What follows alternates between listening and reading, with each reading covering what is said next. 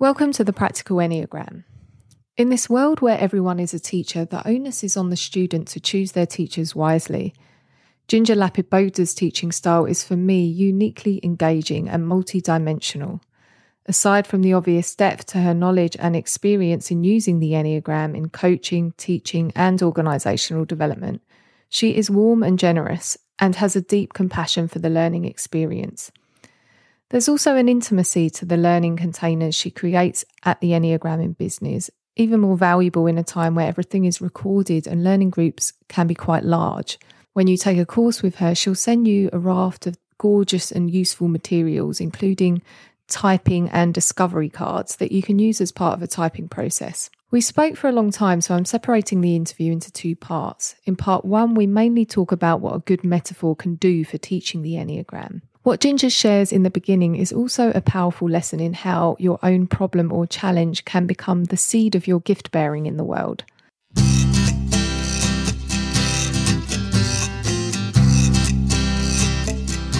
Ginger, it's lovely to see you again. I've been looking forward to it. Thank you. Me too. Yeah. You know, reading about all the exotic fruits in your book has it's made me hungry for travel even more because I'm quite a big traveler, like you, I think. Travel was a passion of mine, like culture, people, food, sort of architecture. And, I used to do that. That was like one of my favorite things to do. And then after I wrote my first book and then I started traveling, that's like 17 years, I've been traveling so much for work to teach people how to teach the Enneagram and to how to coach with the Enneagram and also with direct client work. I miss the travel for its own sake. I don't mind being in an airplane for 18 hours, which I've been in many. It's the packing. I just seem to have a resistance to packing. How do I know? And if I'm going to several locations where the temperatures are different or the dress code is different, then it's like it becomes a daunting task. So I don't mind unpacking, but I hate packing. Packing is a joyless activity, and I always overpack. I know. Well, I stopped overpacking because I have a bad back. I have to be able to lift it and not hurt my back, right? So the way around that was to pack lighter, but then it takes away, what do you feel like wearing this day? Well, I don't have many choices, do I now? Oh, well, maybe we can work on this together, Ginger. I'll keep you in mind.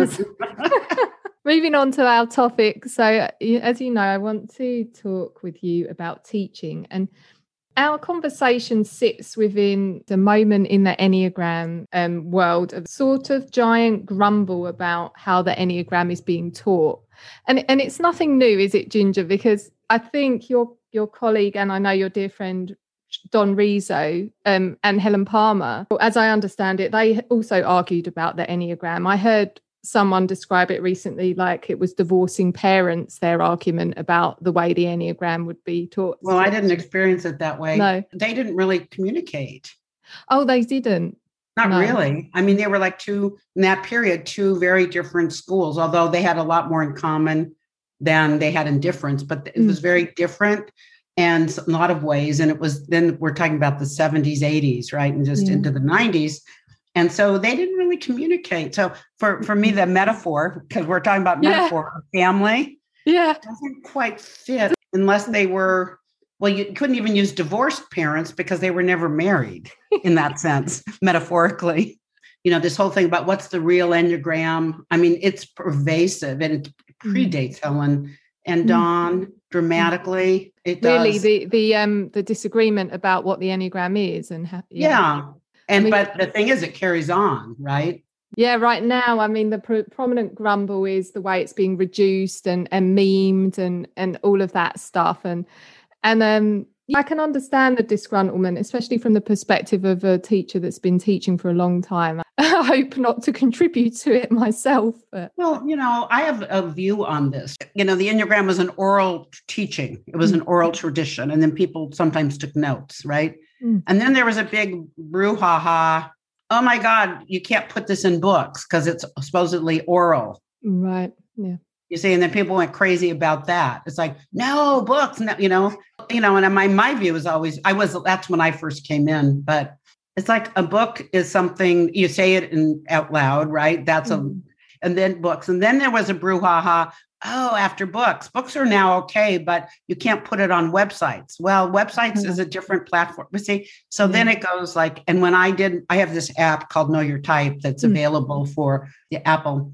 So then it was like, I remember hearing a teacher, no names, yell at me on the phone. You can't be doing this on an app. That's, diluting the da da da da da. And I'm like, well, what's the difference between a website and an app, right? Yeah. So now there's all the technology is such a different space. And yes, there's people coming in teaching it who maybe some people, and maybe me too, wish they'd had a deeper knowledge base before they went out. And I look at some of that and I go, that's not right. That's not true. This isn't really, but that's always been the case. There were people writing books before they were, in my view, ready because they didn't understand well enough. And, Don and I were very close, and he and I would talk about things like this. And he would say, you think probably heard me say this, he would bring something up, or I would, but about what was going on. And then he would say, Ginger, don't worry about the Enneagram. It's more powerful than any of us. Yeah. It will outlive this. And I believe that to be true. I would describe your teaching style, which you deliver through your online workshops and across all of your written materials, of which there are many on Enneagram and Business portal, learning portal, as hugely inviting, practical, and profound. Can you say a bit about the origins of your work as an educator? I grew up in a family that was very mental and very auditory. My mother was a 6, my father was a 5, and my brother, who was the closest in age to me, is a 6. So it's a very mental centered, there I am, a heart center person. So, and in my family, you had to do well in school. Okay, but schools are taught mentally. They're taught in an auditory way. And so I did quite well in school, but I had to work really hard at it. And I didn't understand until I got to maybe graduate school a little bit. Why? And it's because I'm not an auditory learner. Yeah. There's actually fewer auditory learners than otherwise, right? There's auditory, kinesthetic, and visual. And I'm a visual kinesthetic. So then as I got, into graduate school, I started teaching in an inner city, an urban environment. And I didn't do it because I was an educator. I did it as a sort of more of a social action thing. Right. It's like I wanted kids, those kids especially, but kids to have the tools and resources they needed to choose what they wanted to do in their lives. Right. Yeah.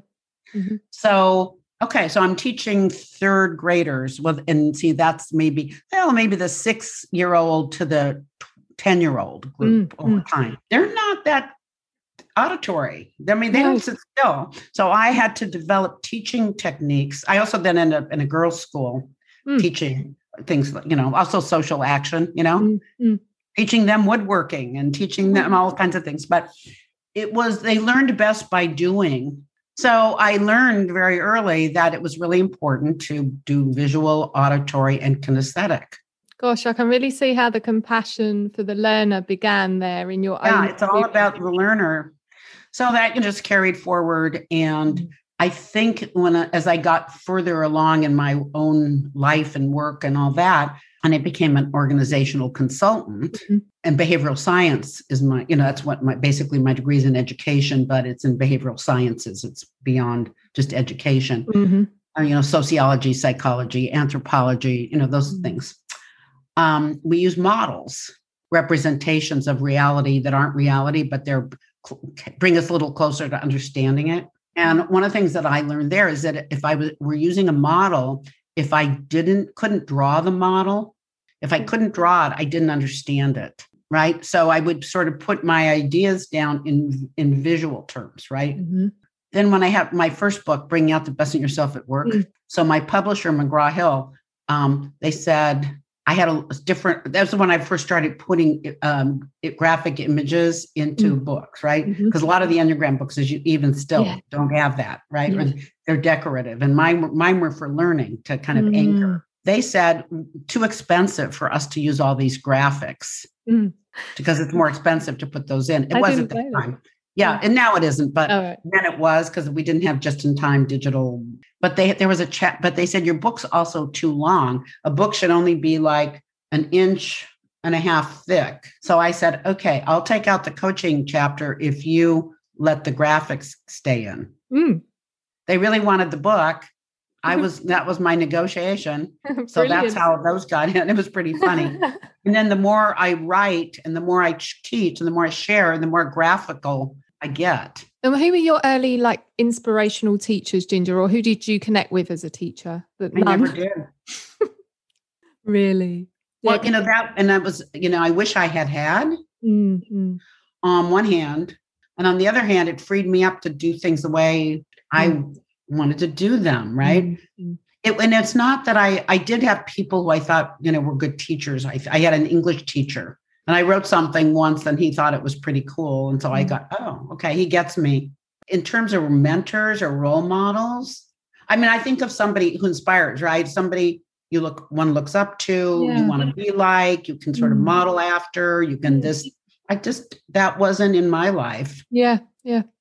So that's not to say there weren't people I respected. Of course. No, I know that. And you speak and there's about not to say there aren't people I learned from. Yeah. But no one really powerful for you as a teacher of the Enneagram. No. Or anywhere else. And then when I got into the Enneagram, which I never planned to teach it, I just got into it for my own, this is early 19, just looking for something at a growth center that I'd been to that had great organic food. And this was the only program that I hadn't been to. I mean, it was very random, or was it, right?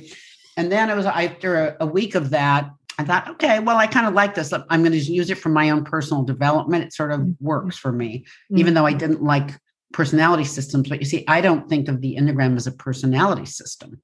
How do you think of it, Ginger? Well, see, those gets into metaphor. A map. You think of it as a map? Well, that goes into tool. A lot of people refer to the Enneagram as a tool. And I would say, when you think of tool res, what do you think of? It's not quite right, is it? A tool is something you use to get something done. So it's not that. No, it's usually when you're building something that doesn't exist, or you're fixing something. Yeah, that's broken. That's broken. So you go wrench, hammer, screw. So the Enneagram isn't that, because we're not broken. We don't need a wrench. Oh, we are, and we're not, right? So for me, it's like the Enneagram, because it's not just type, but it's the symbol and the use of it, and our type fits in the context of the whole symbol and how you can use all. So it's a map, even at the individual level. It's a map of transformational journey. It's a map of if you go beyond type and into the rim and the arrows and all the meta levels, it's definitely a map of consciousness and transformation. So it's not a tool, you see. So I can't go with tool.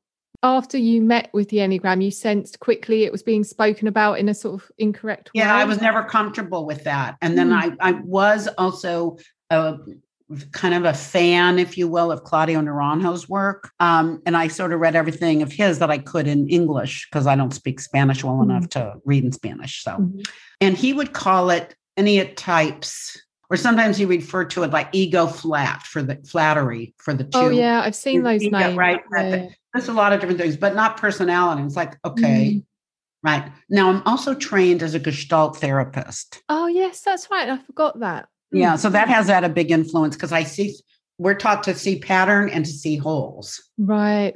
Yeah. Not HOLES, but see things in a holistic way. The pattern, he's using Enneatype. But he's not using, it's not personality. Then there's something called character, which doesn't mean like characters in a play, which I do use sometimes. We're all characters in this play of life, but characters is more like good or bad character. You have good character, bad characters. And then there's ego structure, which actually in the psychological and the spiritual literature is one and the same. It's strategies for dealing with the world, yes, but it's also patterns of deep assumptional thinking and emotional response patterns. Idealized self and defense. It's a whole construct that's much bigger than personality. So I teach it like as ego structure or ego architecture or the 9 architectures, archetypes. But I don't even like archetypes so much because most people think when we think archetypes, we're thinking Jungian archetypes. Because when we think structure, what do you think? Like layers and building blocks and yeah. Right. So that takes us someplace that just naming it as personality doesn't take us. Let's talk about your book, because I've just read it. So, The Art of the Enneagram: 9 Paths to Awareness, Acceptance and Transformation. So it's what you wrote with your son, Trey. Yeah. The first book that you co-authored with. Oh, Trey, sorry. With an S. Yeah. It means 3 in Spanish. But his nickname Trace was given away before we knew he was a 3. For me, it's just like both deep and a delight on the senses, like your other books that I've read. So there's a chapter on each type, a final chapter on how to self-observe, which is a very good chapter, and an appendix which includes some sort of deep teaching about distinguishing types, wings and arrows, self-mastery levels. So each chapter really evokes type, not just with the use of written description, although there is that in there. So we have haikus, which is a Japanese short form poem. We have favorite acronyms of the types. We have their favorite songs and sports and a story. And for me, this book really celebrates art and, symbology, and places them on equal footing to words when it comes to decoding the Enneagram. So I think there are 48 metaphors in the book, Ginger. There are 5 per type and 2 really excellent ones in the final chapter and the appendix. And there could be more than that, because what I didn't count, and I realise, is in the coming home practices, of which there are 3 per type, there are some in there as well. So I think I might have be slightly under, but there's definitely in the region of 50. I don't know, but I think we're going to count ourselves. See what we think. So I'm going to show you, did you count the icon for type 3 as a metaphor? No, I didn't. So there we are. There's a metaphor right there. Did you perceive the landscape for each type as a metaphor? I didn't perceive it as a metaphor, so I haven't counted it. Okay, and there's metaphors within each of the landscapes. Okay, no. So then, now you probably counted the trophies. Did you? I think so, Ginger. Yeah. All right. Well, I'm not going to quiz you too much on that, but. And all these metaphors, they point to something, don't they? That sometimes words can't do. And I love the one that you offer in the homecoming practices. So the dimmer switch metaphor for 4s. Yeah. Like, as a way to filter out all of that crap that's coming in a lot of the time. Yeah. So, and filter is a metaphoric word, but then it's but it's just say to stop taking everything inside without thinking about it first or something. Yeah. What does that mean? The filter is what kind of filter? And so, and then dimmer switch is a filter. So it's just to get people thinking about what different kind of filters are controlling what comes in, so you don't just take it in as if it's true about you. Yeah, and so helpful. I love the rose metaphor for the 1 as well. The thing of being the perfect rose. Yeah, with so beautiful. Claws and all. Yeah. And so what would you say about, I think you've already probably spoken to this enough, but what would you say about the power of metaphor in teaching anything, and especially the Enneagram maybe? It's really important because what is metaphor? It isn't the thing itself, but it represents the thing. Mm-hmm. And it can add complexity in a simple name, label, word, or picture. Pictures are metaphors too, that you might have to spend 3 paragraphs explaining. So it's kind of like people also remember metaphors longer. They stay with you longer. So it's good for retention. So a metaphor can be very helpful for people to sort of understand what is the essence of what a person needs to know about a type without all the complexity. And they don't take up that much space. They don't. They're just in one thing. If the metaphor is a good one, or what you're trying to communicate, you can take much less time. People remember it more. It can hit the right brain as well as the left brain. And you're not going blah, blah, blah, blah, blah. So let me ask you this. I thought I would just do this. I thought this. So, Rez, you've had a journey, quite a journey. That's a metaphor, finding your type, right? In a way that feels true for you. What would be a metaphor for what that journey's been for you? I mean, like the immediate one I think of is of a metamorphosis. Okay, so share what that means to you, the metamorphosis. There was a shedding of like a veil that came off. So the metamorphosis, right, can is a beautiful metaphor. And then with a little bit of more information about what that is to you, right? It's the shedding of the veil. I shed skins. Well, it actually unveiled me to who I am. Yeah. So what a beautiful metaphor to describe when you're teaching what the Enneagram can do for other people, if you're teaching it to people. How lovely. I never thought of it. As opposed to, well, let me tell you about what the Enneagram can do for you. It can do this, it can do that, right? Yeah. And what a good illustration for sort of fledgling teachers or even anyone using this in their development to, think of their own metaphors actually, or put their own experience into metaphor. What's your favourite metaphor in the book, Ginger? Do you have one? Oh my goodness. Yes, I do. Hard? Yeah, you do. Grace and I both do. Tell me both of yours if you can remember his. It's the same one. It's the one that I don't favorite, but makes us laugh. What is it? For type 6, the landscape. It's on page 62. Look at the bridge. Yeah. You see, for every other type, their path and journey is different, but it's still landscape, and they're always on the ground, except for type 9, who's on a river. But here you have in type 6, they're actually on a bridge that has missing slab, right? And they're kind of scared and trying to deal with it. And if they fall, they're going to fall either into something that's a ravine or, that's not good, right? No. And we think it's funny that it's the first time you're not on the ground because, but then if you go to the last page for the type, which is on type 670, look at the bridge. It looks like it's all grounded. It's all, it's like it is on top of things and you're looking.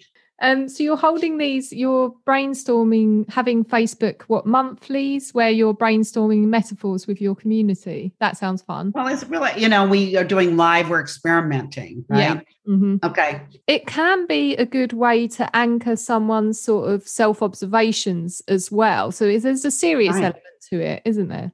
Yeah. So there can be sort of a metaphor for a current way, and then a metaphor for a new possibility for that person. That's right. Yeah.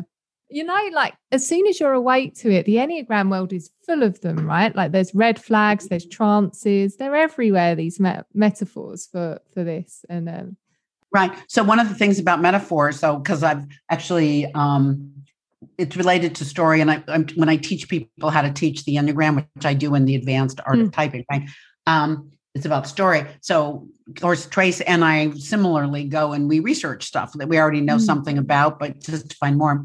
So the thing about the metaphor or the story is it has to be something that people can relate to. So it can't be obscure. Right. But if it's too common or becomes common, it's not interesting. And when it becomes too common or not interesting, it's not useful anymore as a metaphor. It's interesting. Yeah. I hope you enjoyed that, and apologies for my giddiness. I was excited to talk with Ginger and find her a lot of fun. So if you liked the interview, I'd love it if you left me a rating or even a review on the service that you listened from. And do look out for that part 2.